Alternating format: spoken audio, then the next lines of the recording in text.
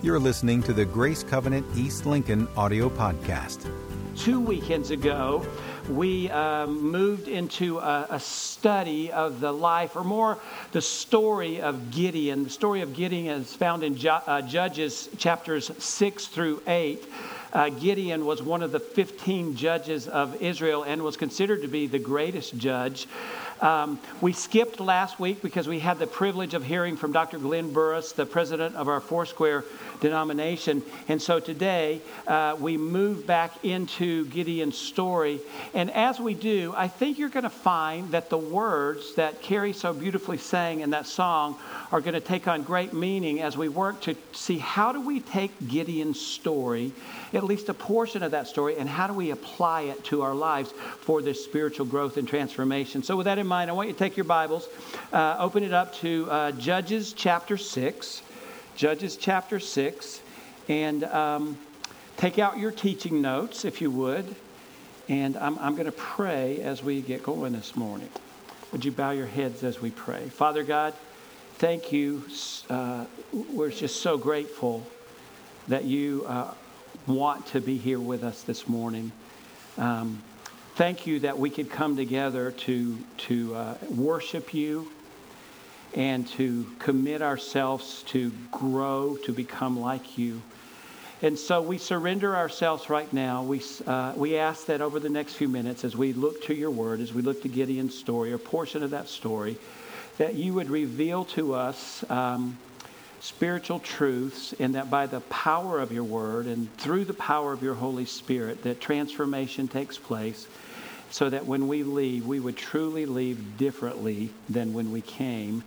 And I pray this in the name of Jesus. And everyone who agreed said, amen. Well, I want to begin this morning by presenting you with, or giving you some quotes or some lines that you might hear about a character whose popularity has spanned actually several decades and several generations. And as I present you with these quotes, maybe that the character has said or what others have said about him, I want you to try to figure out if you can determine whom I'm talking about. And if you do figure it out, don't say it out loud, okay? We'll kind of do a grand reveal at the end, okay? So here are some of the things that you might hear this character say about himself. He says, I get a C in everything. I am just a real blah student. Or he might say, I confess that I'm a loser, but at least I'm not a bad loser. I'm a good loser. I'm so good at losing, I lose at everything. Or maybe if you were to observe this character, you might observe that every time he tries to kick a football, he misses it. There's a clue. Or maybe you would see that he's the guy whose kite always gets stuck up in the tree.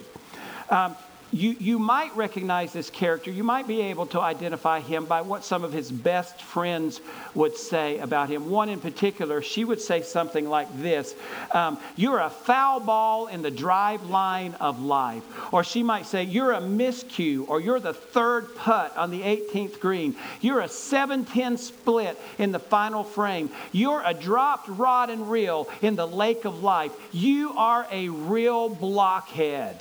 Who am I talking about? Charlie Brown.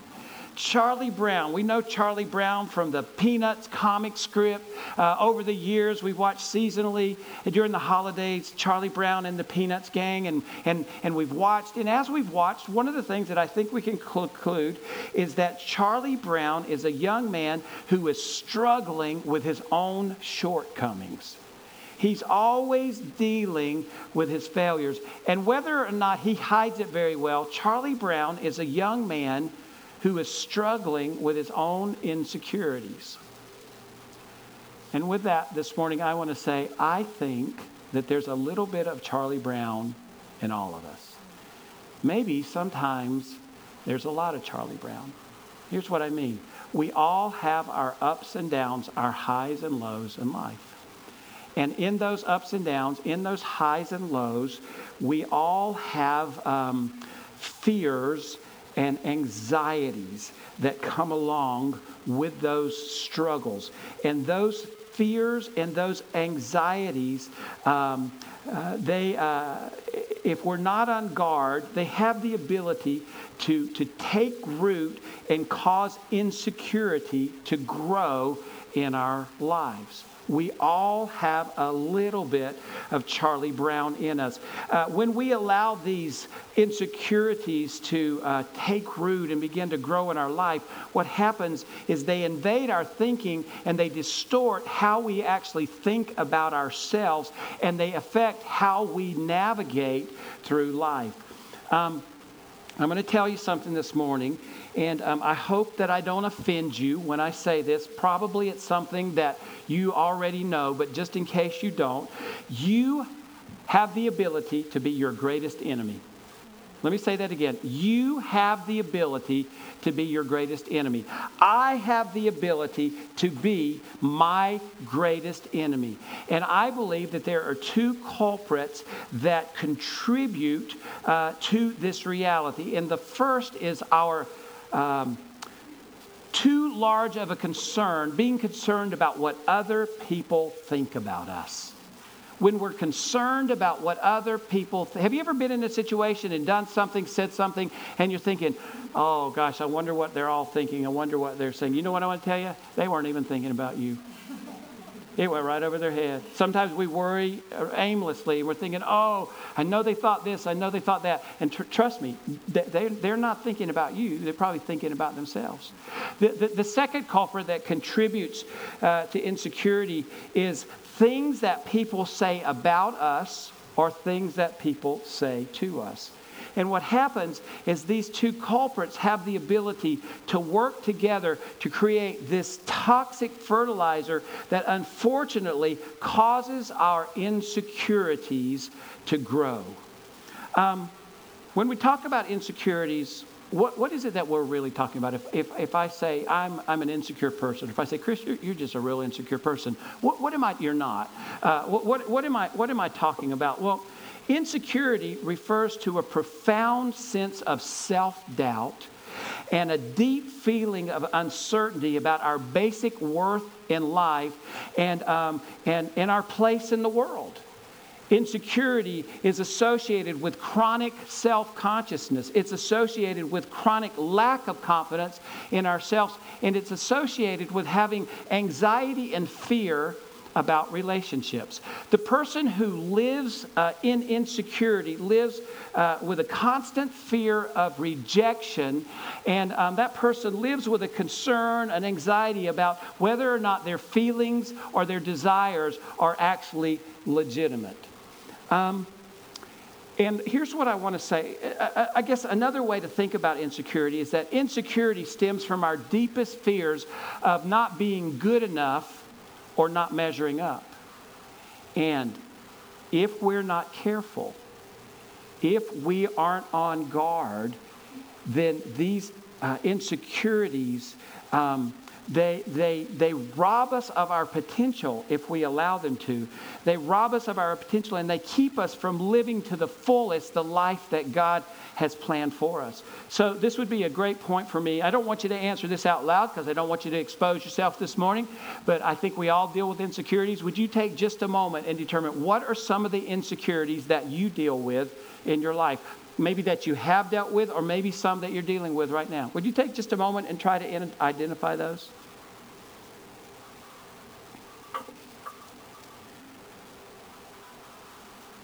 Maybe for many, something immediately came to mind. Maybe some of you're having to work a little harder. But what I want to say is that Scripture gives us an answer to move beyond our insecurities. You might even be saying, well, what does insecurity have to do with the story of Gideon?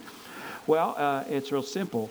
Gideon was not immune from the danger of insecurity. In fact, what we'll find is there was at least one portion of Gideon's life where he was overtaken by insecurity. But fortunately, he was able to move beyond the insecurity so that he could do what God had called him to do. God had called him to be a mighty warrior. He said, you are a mighty warrior, and you're going to deliver Israel from the hands of the Midianites. And so Gideon was able to move beyond that insecurity. insecurity so that he could actually do what God had called him to do. I want you to take your Bibles now that you have them open, and I want to read to you a portion of what we read 2 weeks ago. We looked at chapter 6. We looked at the first 16 verses. Today we're going to focus in on verses 11 through 16 of that same chapter, chapter 6. And as I read, I want you to see if you can determine where Gideon's insecurities crop up. So listen as I read. The angel of the Lord came and sat down under the oak in Ophrah that belonged to Joash the Abiezrite, where his son Gideon was threshing wheat in a winepress to keep it from the Midianites. When the angel of the Lord appeared to Gideon, he said, "The Lord is with you, mighty warrior." "Pardon me, my Lord," Gideon replied, "but if the Lord is with us, why has all of this happened to us? Where are all the wonders that our ancestors told us about when they said, 'Did not the Lord bring us up out of Egypt?' But now the Lord has abandoned us and given us into the hand of Midian." The Lord turned to him and said, "Go in the strength you have and save Israel out of Midian's hand. Am I not sending you?" "Pardon me, my Lord," Gideon replied, "but how can I save Israel? My clan is the weakest in Manasseh, and I am the least in my family." The Lord answered, "I will be with you, and you will strike down all the Midianites, leaving none alive." Were you able to identify where those insecurities rose up? It's pretty obvious. When we look at verse 14, what we see very clearly is that God had a call on Gideon's life. Gideon, go in the strength you have and deliver Israelites from the Midianites. Go in the strength you have. The call was very clear. But just as clear as the call was in verse 14, when we look at verse 15, the insecurities are equally clear. God calls Gideon. He says, "Go and deliver in the strength you have." And if suddenly Gideon began to look inward, and he began this self-assessment. And after his self-assessment, he began to conclude, "Well, pardon me, God, but have you really thought this through? You're asking me to go and deliver the Israelites from the hands of the Midianites? But have you really thought this through? Because there's not much there in the way of my family. I mean, we're the smallest of the tribes of Manasseh. And then on top of that, God, I'm actually the weakest link in my family. And so you're calling me, you're saying to me, go and deliver the Israelites from the hands of the Midianites. God, it's just not possible for me to do that. Pardon me, Lord, but I am unable."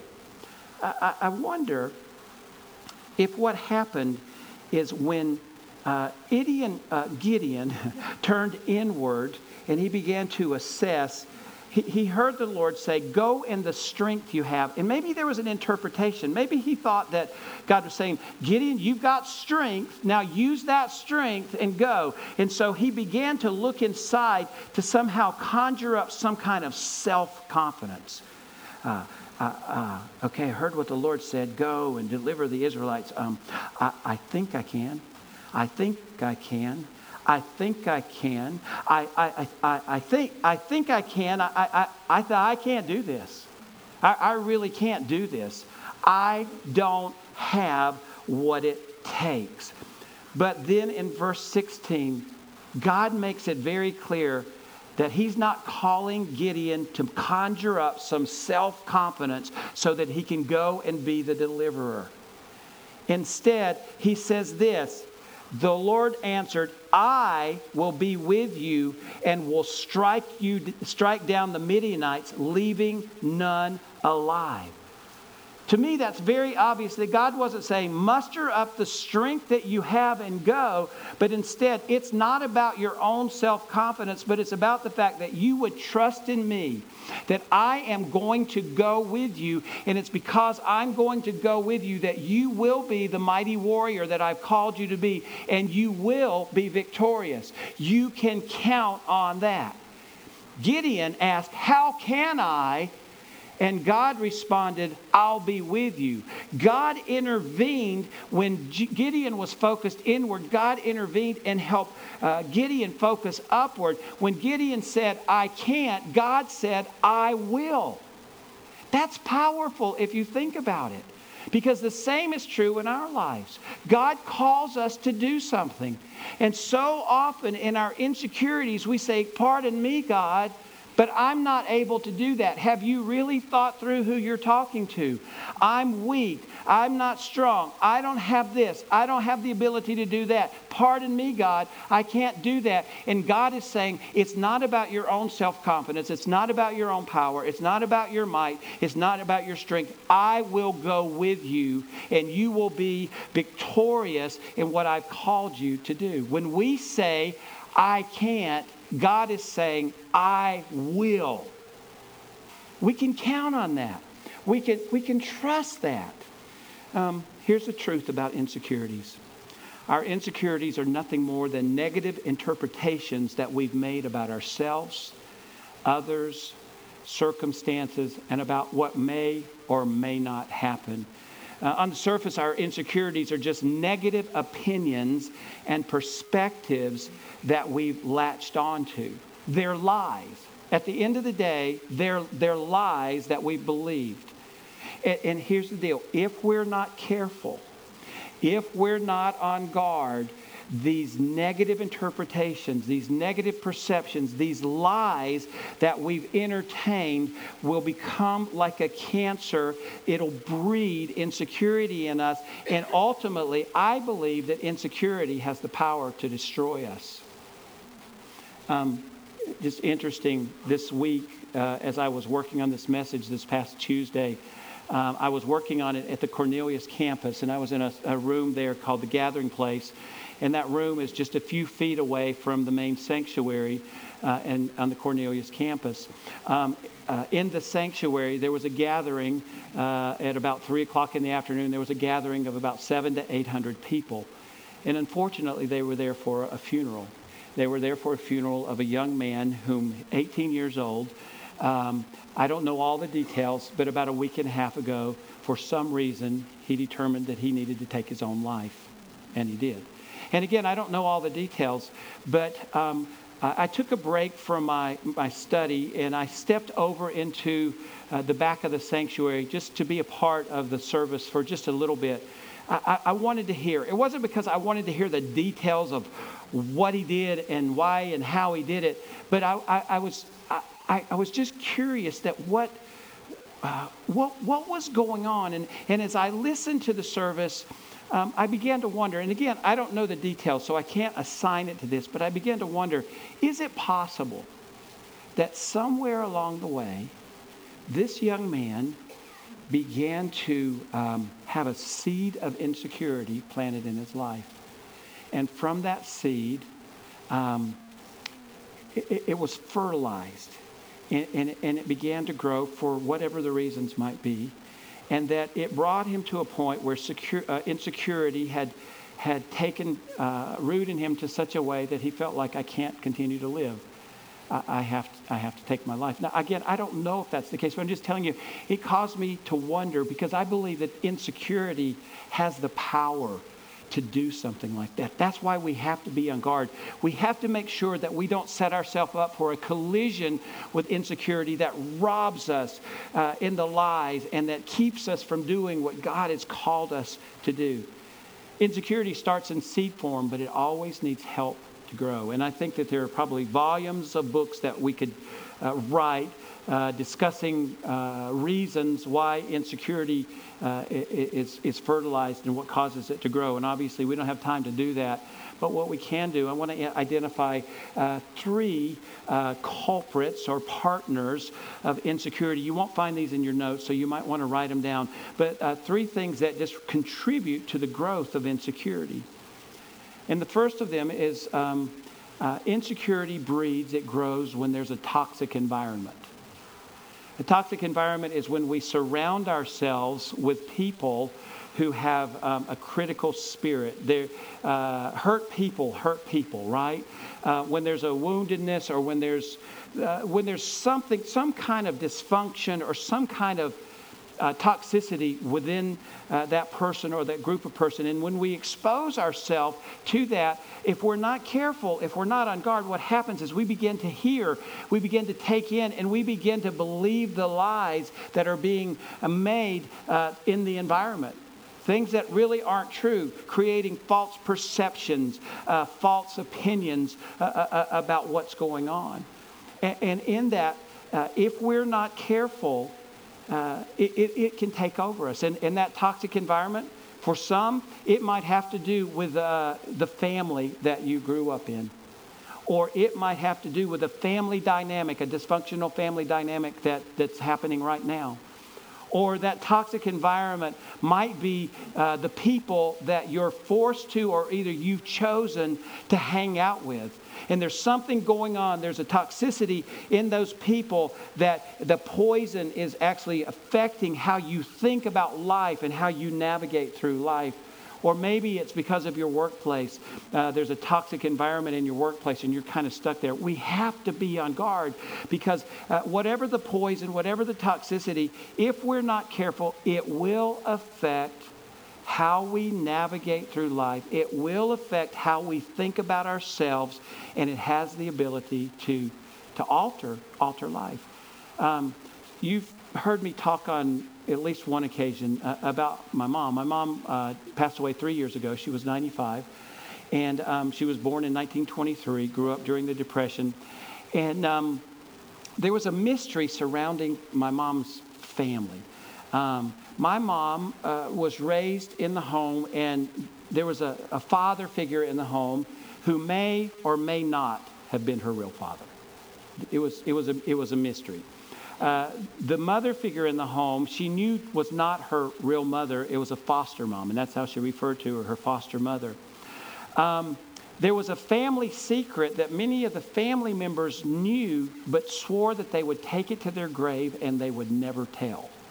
They would never tell. So she grew up in this mystery of not knowing really who her parents were. Maybe this man is my dad, maybe not. No one will tell me the secret. As she was growing up, it was back in the day when it was time for the census taker came to your home. And really the census more so then was about counting. What's our population?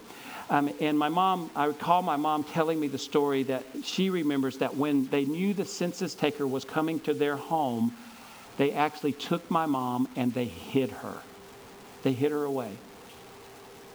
Now think about it. The census taker was coming to count how many people were in that home, and my mom was hidden away so she couldn't be counted. And there was a seed that was planted there of insecurity, which over the years grew. Because in my mom's life, as she grew up with a feeling, I don't count. What I have to contribute doesn't count. And so that affected how it was her filter. It's how she navigated through life. And so it robbed her of living the fullest life that God had for her. She loved God with all of her heart. She was born again, spirit-filled, but there was something that was missing because there was an insecurity that took root and was fertilized over the years. Just to top the story off, when she was in her 80s, she was actually able to discover who her real mom and her real dad were. And it was neither of those people living in her home. So it was a point of freedom that came to her in her 80s. I tell you that story because, again, I want to just remind us that insecurity has a way of invading our thought life, invading our spirit, and causing us to have a misconception, causes us to buy into the lies rather than the truth that God says. A second is comparison. Comparison. I've come to realize that in this world there are not just hundreds, not just thousands, but maybe millions of people who do the same kind of thing I do. They're teachers, they're pastors, they're shepherds. And what I've come to realize is that out of those potentially millions of people, there are more than I could count who do what they do much better than I do. For you, there are hundreds or thousands or millions of people in the world who do the same thing you do. And here's the reality. There will always be many who do it better than you do. And again, that's just a fact of life. We can't get hung up in that. Because here's what the Bible says in Psalm 139. We were very uniquely crafted and created by God. And I have come to realize there is no one else in the world by God's design like me. And there is no one else who will ever do things the way I do. And there are people that I will reach that others can't. And there are people that others can reach that I want. But I use my gifting. And when I begin to compare myself to the others, then I handicap myself. I actually hinder myself through insecurity from doing what God has called me to do. And the same is true for you. If you live in comparison, it will seed, it will fertilize insecurity, and you will find yourself not living in a confidence that comes from God, but you'll be chronically self-conscious, always doubting yourself. And that's not how God has called us to live. You'll always find someone better. A third is the critical inner voice. We all have a... Let me ask you this, and I've hesitated to know how to ask this in every service, but how many of you, and when I say this, I'm not crazy, and if you confess, I'll think you're not crazy. How many of you ever have this committee that meets in your head? If you're willing, if you have a committee meeting that goes on in your head, raise your hand. Yeah, you brave souls. Listen, I do, and I'm not crazy, and you do, and you're not crazy. Because really all those voices are our own. And so there are times in my mind that I can be my worst critic. And as doing that, what I'm doing is I'm functioning out of insecurity. Because I'm telling myself who I'm not, what I can't do, what I'm unable to do. I distinctly remember a time in my early to mid-30s where I went through a period where the committee in my head was really loud. And again, I'm not crazy. I had allowed myself to believe the voices of my own accusation against myself. And I was making accusations against myself like, you're stupid. You don't know what you're doing. No one wants to hear what you have to say. You have nothing to offer. You don't measure up. And I took it as far as not only did I hear those accusations that really I was making against myself, but I actually took a piece of paper and I wrote them down. And I filled an entire page of self-sabotage talk against myself. Do you know how much that list benefited me? 0. You know how much it hurt me? It's not even measurable. Because what it did is it hindered me. It blocked me. As long as I was going to believe the lies, then I could not accomplish what God was saying about me. And thankfully, I was able to come to a place that I realized that I am fearfully and wonderfully made, and that there is no one else in the universe like me, and that I am, just as we heard in the song this morning, I am who God says I am. And all of those accusations that I had made against myself and written down on paper, I came to realize those are lies. Every one of those are lies, because here's what the truth is. The Bible says that I am the righteousness of God through Jesus Christ. And the Bible says that when I come into a relationship with God through Jesus Christ, that all of the old junk of the past is gone and I am a brand new creation. And that when God looks at me, He looks at me through the blood of Jesus. And that my life is hidden away with Christ in God. And it's true that I can do all things through Christ who gives me strength, because He strengthens me through the power of the Holy Spirit. And those things are the things that I now believe about myself. And I want to say to you, if your inner critic is making accusations against you that are going against what God says about you, stop believing those lies. they're not true, and they're keeping you from living the life that God has called you to live. We got to buck up, and we've got to say, God, this is who you say I am. And so I'm going to embrace it. And I'm going to stop belly aching about myself and making these false accusations. But instead, I'm going to live by the truth of the word. That's what we have to do. We must do that. Here's what I've learned about insecurity through the story of Gideon. Insecurities create a flawed view of who we are and what we can do. They create a flawed view of who we are and what we can do. That was true of Gideon.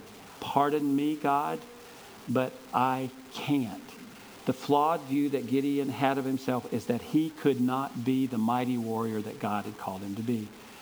And I wonder, how often do we have that pardon me, God conversation? Pardon me, God, but I can't. And I'm going to remind us that when we say I can't, God says I will. Because it's not about our self-confidence. Insecurities cause us to make excuses rather than take action. Initially, Gideon's insecurity became an excuse. Not only did he say I can't, but he said I can't because. I can't because I'm weak. My family is weak. And it causes me to wonder, how often do we have that conversation with God? God, pardon me, but I can't because, and you fill in the blank with whatever your excuse is. We can't be making excuses. Insecurities cause us to say no when God says go. Thankfully, in Gideon's story, his insecurity only caused a pause. We'll see next week when we conclude Gideon's story that Gideon was able to move beyond his insecurities and do what God had called him to do, to deliver Israel from the hands of the Midianites, and he was very victorious in doing it. But let me ask, how often do we allow our insecurities to become a roadblock instead of a pause? I think it's probably pretty natural when we know God is asking us to do something that we stop and we ask a question. And I think that that's okay as long as we don't live there. It can be a pause, but we have to be able to move on. And the way we move on is we remember who God is and what he says about us. We all have insecurities of some kind. The real question is whether or not our insecurities are substantial enough to limit us, to hurt us, to hinder us or distract us from embracing and fulfilling God's purpose for our lives. Let's get practical in the last few minutes. How do we move beyond our insecurities? 3 things. We begin by recognizing that if we want to defeat them, we have to face them. We've got to learn to be truthful with ourselves. If we have insecurities, we need to confess what they are, and we need to offer them up to God. And when we offer them up to him, then he, by the work of the Holy Spirit, can work in us to remove us from those insecurities. We have to live confidently knowing that God is with us and God is able. Remember, it's not about trying to conjure up self-confidence. I think I can, I think I can, I think I can, because the reality is it's in ourselves we can't. But instead, it's about recognizing that God, you say you will. And so therefore, I am able. And finally, we have to confront the lies and replace them with the truth that comes from God's word. And I've been talking about that throughout the message. We have to, I know we talk about this often, but I think it's really important. If we're going to confront the lies, we've got to have a reservoir of truth. And the only place to find that truth is if we become students of the word. If we're studying this and we're taking it in and we're learning, we're putting to heart what God says about us, who he says we are. When we do that, when the lies come, we can go, actually, that's not true. Because you say this, but God says this. I'm not going to believe that. I am going to believe this. And trust me, if we can live in that way, it'll change our lives. If we can live as students of the word, building up the reservoir of what God says about us, But we have to engage with the Word to do that. Listen, God is able. We must not allow our insecurities to roadblock or hijack God's plan for our lives. As we were listening to the song earlier this morning, I was caught by really the first couple of lines. I keep fighting voices in my mind that say I'm not enough. Every single lie that tells me I will never measure up. Is that true of you? Are you hearing voices in your mind that say you're not enough? That you don't measure up? It goes on to say, the only thing that matters now is everything you, God, thinks of me. In you I find my worth. I find my identity. We have to keep coming back to the fact that our identity is in Jesus Christ. And that's true because God has accepted us through the blood of Jesus Christ. And we are new creations. We are no longer in the past, but we are in Christ. And we have to live that way. And when we live that way, we can move beyond our insecurities. Amen? Would you stand? I want to pray for us before we leave today.